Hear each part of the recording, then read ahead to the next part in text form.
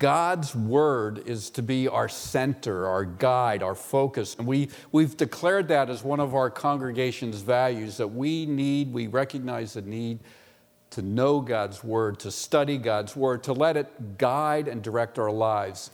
Today we're going to switch gears a little bit to seeking God together as a community and what that means. Before we read, let's pray. Lord God, again, we come into your presence.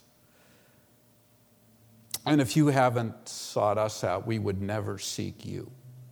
But Lord, you've graciously called us your own, your people. While we were still sinners, Christ died for us, so that we could bring glory to God, so that we could be your people, so that you could shower your glory and love on us. So Lord, speak to our hearts today. Help us to pay attention to that thing you want us to hear together. We pray in Jesus' name. Amen. Psalm 105, be reading verses 1 through 7. I added a verse. Give thanks to the Lord. Call on his name. Make known among the nations what he has done. Sing to him. Sing praise to him. Tell of all his wonderful acts. Glory in his holy name. Let the hearts of those who seek the Lord rejoice. Look to the Lord in his strength. Seek his face always. Remember the wonders he has done, his miracles and the judgments he pronounced. O descendants of Abraham, his servants, O sons of Jacob, his chosen ones. He is the Lord our God. His judgments are in all the earth. And then to Psalm 106, beginning at verse 6 through 13. We have sinned, even as our fathers did. We have done wrong and acted wickedly. When our fathers were in Egypt, they gave no thought to your miracles. They did not remember your many kindnesses. They rebelled by the sea, the Red Sea. Yet he saved them for his name's sake, to make his mighty power known. He rebuked the Red Sea and it dried up. He led them through the depths as through a desert. He saved them from the hand of the foe. From the hand of the enemy, he redeemed them. The waters covered their adversaries. Not one of them survived. Then they believed his promises and sang his praise. But they soon forgot what he had done and did not wait for his counsel. What does it mean to seek God in community? Together. Got to ask the question first, who really seeks God? I talked about it last week. David Mingle talked about it in his Romans series through the summer. I've worn out Romans 3, verses 10, 11, and 12 in my Bible. There's no one righteous, not even one. No one who seeks God. No one who does good, not even one. But God's gracious rescue for the Son of Man, Luke 19:10, came to seek and to save what was lost. So there we have the great story, our great need that we do not really pursue God or seek God individually or as a community, but yet God came seeking us. And when God has come, and he has sought us through sending Jesus Christ to die for our sins, to be buried for our sins, to take our sins away, and then to be raised again. Now we can seek God because God has given us a new heart. That's the good news. That's the gospel. So what has God done? He's created a body. It's a done deal. Unity in the body of Christ, seeking God together, not just individually. We're Americans. We kind of sort of know how to seek God individually in the American church, but I don't know that we know how to seek God together in community very well. At least it wasn't a part of my Christian tradition growing up. It was an odd thing to think about, fasting and praying together and seeking God.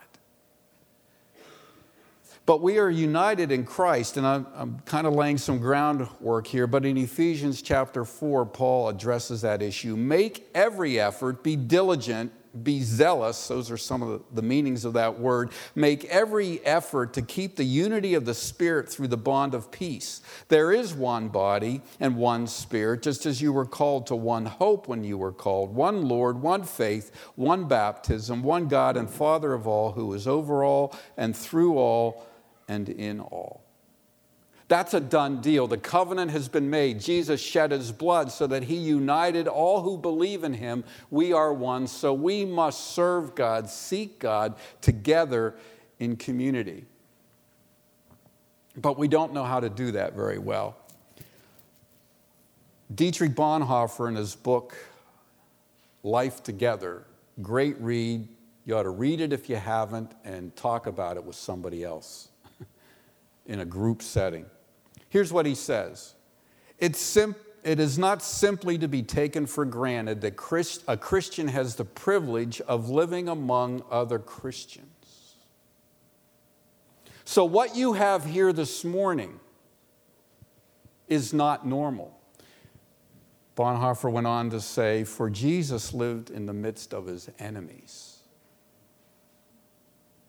He came seeking. The kingdom, another famous German theologian said, Dietrich Bonhoeffer, now he quotes Martin Luther, the kingdom is to be in the midst of your enemies. And those who will not suffer this do not want to be in the kingdom of Christ. He wants to be among friends. They want to sit among the roses and lilies, not with the bad people, but the devout people. O blasphemers and betrayers of Christ, if Christ had done what you are doing, who would ever have been spared? Luther never pulled any punches. So between the death of Christ and the day when Jesus comes back, we have the privilege of living together in community. Don't take it for granted. The physical presence of other Christians is the source of incomparable joy and strength. It's when you don't have it that you want it, and that's why Paul wrote to Timothy, come quick, I'm alone in prison, everyone's deserted me, bring my cloak, bring my parchments, Timothy, I need you here.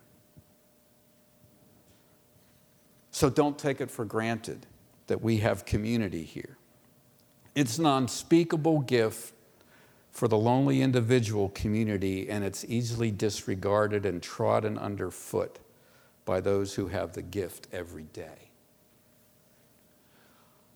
I just laid some groundwork there because I want us to know that this is an important thing. We are a united body,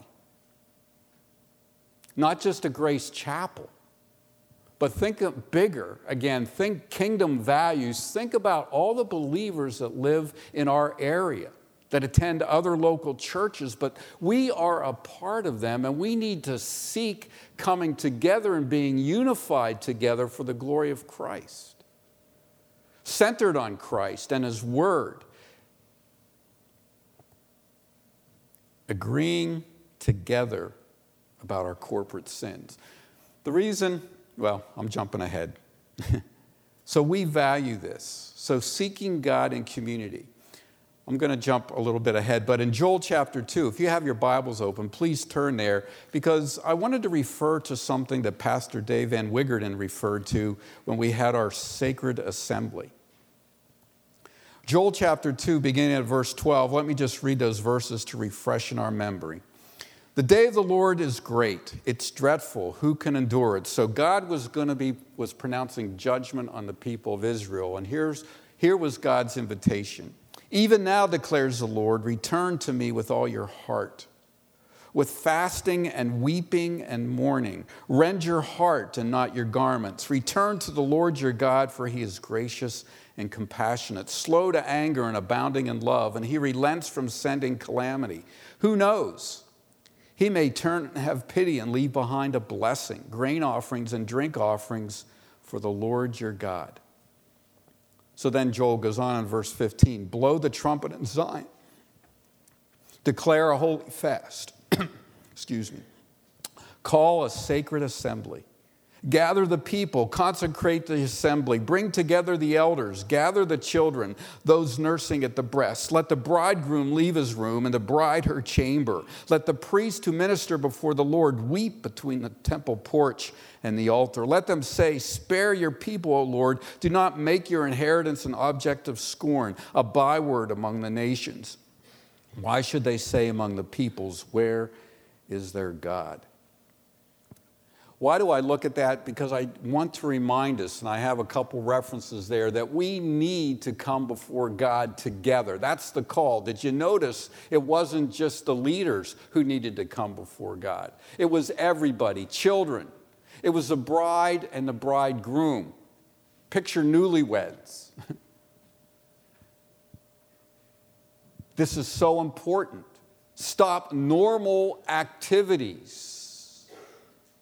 Everyone needs to come before God together and ask and plead with him. Like I said, when we meet together as we kind of individually know how to confess our sins. When a person becomes a new believer, we tell them that they need to meet with other believers to study the Word of God.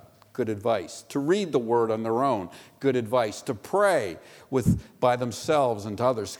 To confess their sins, and if they've offended someone or hurt someone, to go to them in private and do that. And we kind of at least know we should do that. To share what we've learned.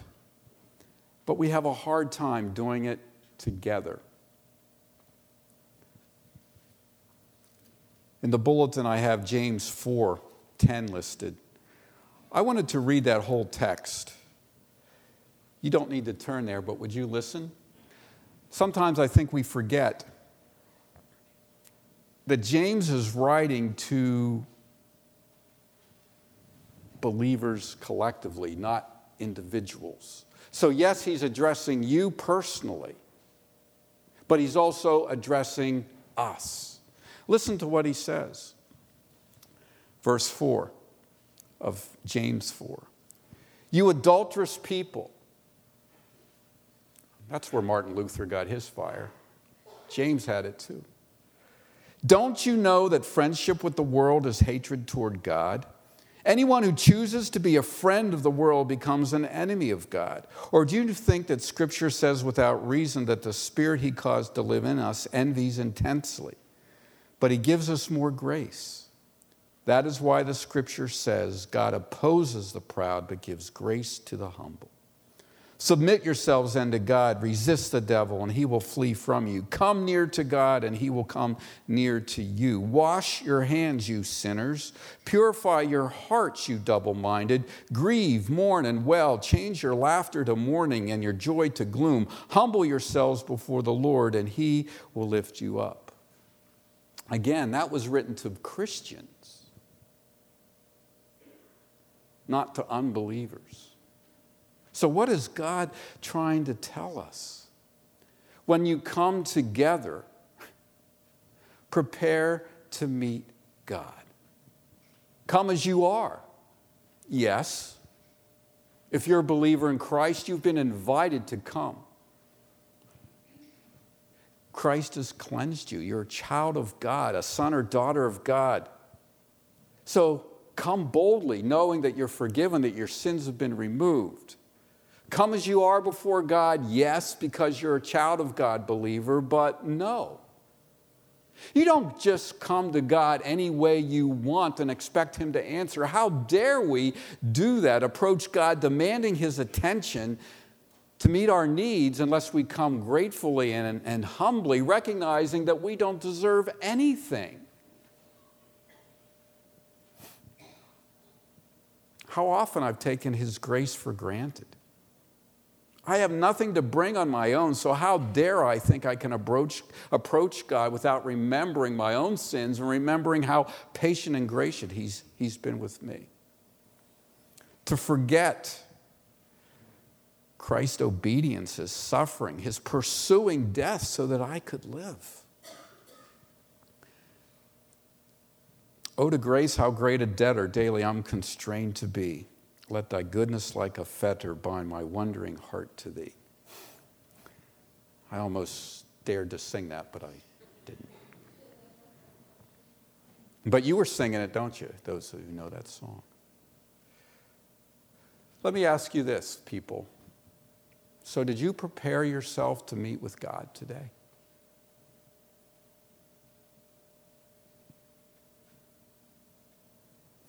Did you set aside some time to remember Jesus and his goodness before you came to worship today? Did you take any time to listen to him in quietness this morning or last night just so you might have ears wide open to hear? Maybe I've shared this with you. You know, I'm old enough now. I've shared this story so many places. I don't know if I've told you or not. But my routine that my parents made me do as a young boy in elementary school was on Saturday nights. I can tell you this. Saturday nights was hamburger night at the Meter house, okay? Twyla Mom Meter made a pretty good third of a pound hamburger. Two of those at least when I was a teenager. Cheeseburgers, boy, that was even better. But then part of that routine was polishing my shoes. Who polishes shoes, right? But that was part of my Sunday routine. To get ready for church, I polished my dress shoes. I had 2 pair of shoes, dress shoes and my Converse shoes. That was it. And a pair of rubber galoshes to put over them in the winter. Polish the shoes, take a bath. Check this out. Read over my Sunday school lesson and memorize the verse for tomorrow. Now, that didn't save me. That didn't make me holy. That routine didn't cleanse me. That's something that only Jesus can do and through faith in him. But it prepared my heart. It set apart time to get ready to meet God. So I would just challenge you to think about how we together need to prepare our hearts as individuals to meet with God so that when we do gather together, we are together in the Spirit of God to hear his voice as a body. Because we are one. We need others to help us meet God. But please don't depend on the teacher or the preacher. Today, that happens to be me, to get you ready to meet with God. Hopefully, God will use that. But if you're depending on just me to get you ready to go, you're in trouble. And the worship team, are you depending on them to get you in love with Jesus every Sunday morning? And what if the songs don't hit you today? Now, let me tell you. Being a teacher or a preacher, I got a jump start on you. So does the worship team, because I've been thinking about God's word all week. So hopefully that's kind of the Spirit's been getting into me and like working on me. And I realize, wow, I'm preaching this, but look at that. I'm falling short. And the worship team, you know, after they get through all the technicalities, those lyrics they've been singing, yeah, it's getting into their head, their mind, and then into their heart. And like God's working on them. So we got a jump start on you, but you can get a jump start on it too. Don't wait for others to prepare you to meet God. You have been charged with a task as an individual to do it to help me meet God. When we gather together, we do it together. In the midst of our changes at Grace Chapel, we have an opportunity to consider our theology of worship and why we do what we do on Sunday mornings and maybe make it better so that we meet with God. Just a thought. Seeking God in community. I wanted to go back now to Psalm 105 and 106 and just make some quick observations. So if your Bibles are there still, that's great. Psalm 105. Why did I pick Psalm 105 and 106? Because I want you to know they're back-to-back Psalms, not by accident. But they were planned by God the Spirit to do that because it's the same story, but 2 different views. Psalm 105 is heaven's perspective on how the story went, and Psalm 106 is how earth's response was to heaven's story. In Psalm 105, it's what God did for his people. He was so good, he was so faithful to his word, he was so forgiving. Psalm 106 is the story of how God's people responded to God's faithfulness and to his goodness and to his forgiveness. It's a day and night story. Give thanks to the Lord and call on his name. Make known his wonders, verses 5 through 8. Remember the wonders he has done, his miracles, and the judgments he's pronounced. In verse 12 it says, when they were few in number, few indeed, and strangers in the world, they wandered from nation to nation, from one kingdom to another. He's talking about Abraham and Sarah and Isaac and Jacob. They were so few in numbers, yet God had made this promise that he was going to make them a great nation, and we see how it worked out. And then it talks about how he sent Joseph to Egypt in verse 17, and in verses 24 through 26 it talks about his deliverance from Egypt when they were enslaved there. And then he says, declare out loud together God's great holy character.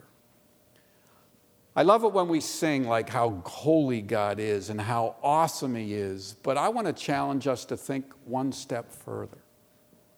Don't just say the word awesome, God's awesome, but list in your mind and your heart something awesome that God did in Bible history. Remember what he has done.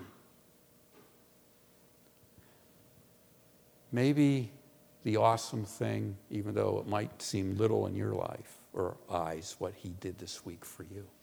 Remember his faithfulness to Israel and to all the people in the New Testament and how he was faithful. And then remember how he's been faithful to you, how he's been patient and forgiving, even though you've sinned again, that same sin for the 100th time today.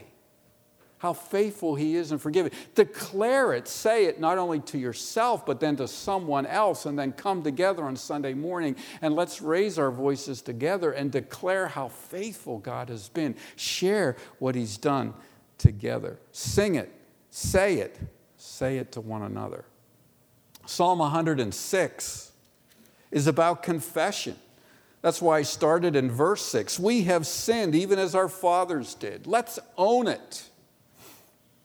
Personal confession, we kind of know we ought to do that. I've hurt you. I've offended you. I'm sorry. Or I've been bitter. Or I've been coveting other people's stuff or their lifestyle or their house. Or I just wish I had their life. And would you help me, sister, to get past that? I want to go beyond my little trivial stuff and see God's bigger and better. So it's good to confess our sins. But I love Psalm 106 because it's a corporate confession. We have sinned, even as our fathers did. Thoughtless, verse 7. They did not remember, we don't remember, we rebel. Verse 8, but God's different.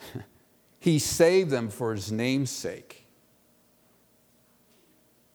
Verse 13, but soon they forgot. That's repeated in that process in Nehemiah chapter 9. I won't take time to look at that today, but you can read that. Remembering God's goodness, confession of failing to remember it often, and asking him for mercy to pursue him and seek him more. You know what's hard about seeking God together in community?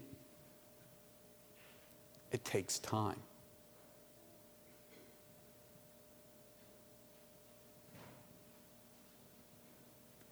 It means meeting together and listening to God quietly for a while. The elders were talking about the sacred assembly that we did in January as a congregation, and a lot of us, I think, were uncomfortable with it because it was out of my usual church life process. So we didn't know what to do with it. It wasn't part of our church culture. It was a new idea to many of us, and I think many of us were uncomfortable because, honestly, we were unwilling to identify with the sins of others. For example, I thought this, and I had to change my thinking. Not my problem. I wasn't here. That was true. But you know what? It was my problem because I've done it other places. You know why it was my problem? Because I came here and identified with you. And as soon as I become a part of this local fellowship now, I have to own the sins of the body because we are one. So it was my sin. It was our sin. It was my issue because my sins, our sins, affect the body and the glory of God. What habitual sins are a part of Grace Chapel's DNA? I have my opinions and you have yours. The transition team pointed some of those hurtful habits, sins, and attitudes out, and awareness is a great first step. But then there's repentance, turning from it. Let me just challenge us to think about a serious time before God in prayer and fasting together in community is what God requires of his people. Dare we be quiet before God the Spirit, allowing him to reveal hidden sins as a body? And the not so hidden sins that we're willing to overlook because we've been living with them for so long? We have them. Let me just read Psalm 106, verse 43. Many times he delivered them, but they were bent on rebellion and they wasted away in their sin. But he took note of their distress when he heard their cry. For their sake, he remembered his covenant, and out of his great love, he relented. He caused them to be pitied by all who held them captive. I love verse 47. Save us, O Lord our God, and gather us from the nations that we may give thanks to your holy name and glory in your praise.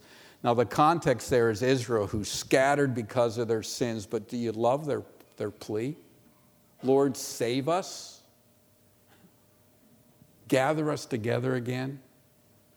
We're so divided. We're so individualistic. Lord, bring us together with one heart and mind for the glory of your name.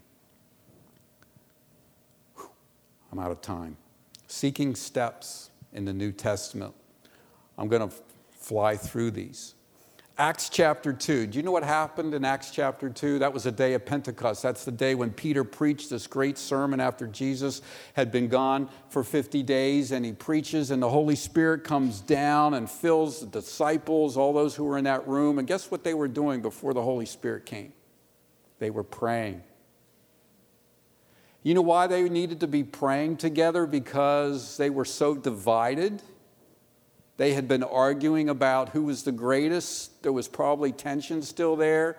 Peter was still complaining about John, with Jesus on the beach. I'm going to die this way. Well, what about John? How come what's going to happen to him? And Jesus said, don't worry about John, just worry about you. So there was this stuff. They needed to be together to pray and to get ready for God to move. And because they were united in prayer, God came powerfully as he promised he would as they obeyed him. That's Acts chapter 2. And then the people heard the sermon, and what did they say? Wow, our fathers rejected the prophets, and now we've rejected Jesus. What God going to do to us? We've killed the Messiah. Now what's going to happen to Israel? Repent and believe and be baptized. Love God, follow him, believe, turn, and it'll be well, Peter said. Acts chapter 4, persecution. What did they do? Persecution came. Peter and John were healing people, and they got thrown in prison, and they got beat. What happened? They came out from prison, and they got together, and they prayed, and they told God how great he was and how sovereign he was in his power in Acts chapter 4. And they asked for boldness to preach Jesus' gospel, even though they were already being bold and preaching Jesus' gospel. They asked for more boldness. And because they were asking God to do his will, and they were seeking to do his will, God was pleased to answer. Acts chapter 19, what happened there? Ephesus. Some Jewish guys were trying to cast out demons in Jesus' name, even though they weren't followers of Jesus. And the demon said, well, Jesus I know, and Paul I've heard about, but who are you? And then the demon beat them up, and they went running out, beaten and naked, it says. And then the people of God became afraid. And they confessed their sins openly and started burning all their sorcery books and all their idols and things that they were pulling them away from Christ. They pursued holiness, and the word of God spread.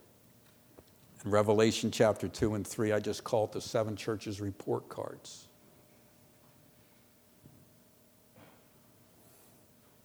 They versus me and we. You know what Grace Chapel needs to do to get right with God? I can hear someone saying, you know what the leaders need to do? I can hear someone saying, you know what the congregation needs to do? But what is God telling us we need to do? Well, there's this pattern in the Old and New Testaments of admitting our sins together out loud, owning the sins of our fathers and saying, you know what, I'm just like mom and dad. I thought I was going to do better, but as I look at my life, I realize I'm not exactly where I thought I was going to be when I was 18 and going to do it all right. Again, in James chapter 4, identifying ourselves for who we really are outside of Christ and then realizing how much we have in Christ, you adulterous people. And letting God examine our hearts. How have I committed a spiritual adultery? Seeking other gods.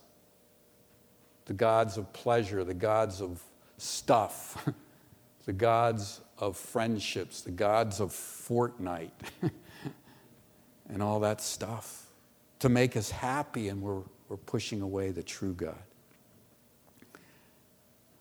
Seeking God in community starts with me. And then it goes to we. Last week I promised a minute, and I was told I didn't give you a minute to think. Today I'm going to do that. Psalm 139. This is the me part. Search me, O God, and know my heart. Test me and know my anxious thoughts. See if there is any offensive way in me and lead me in the way everlasting.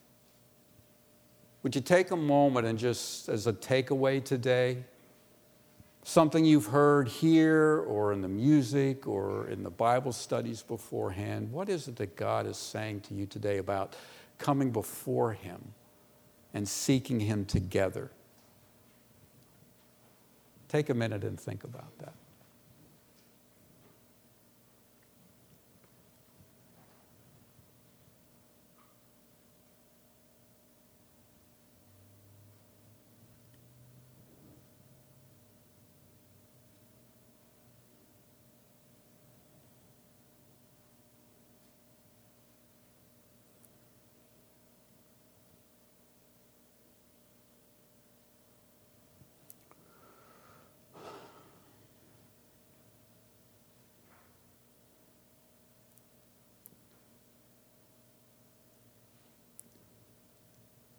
Worship team, I invite you to begin your way up to the platform.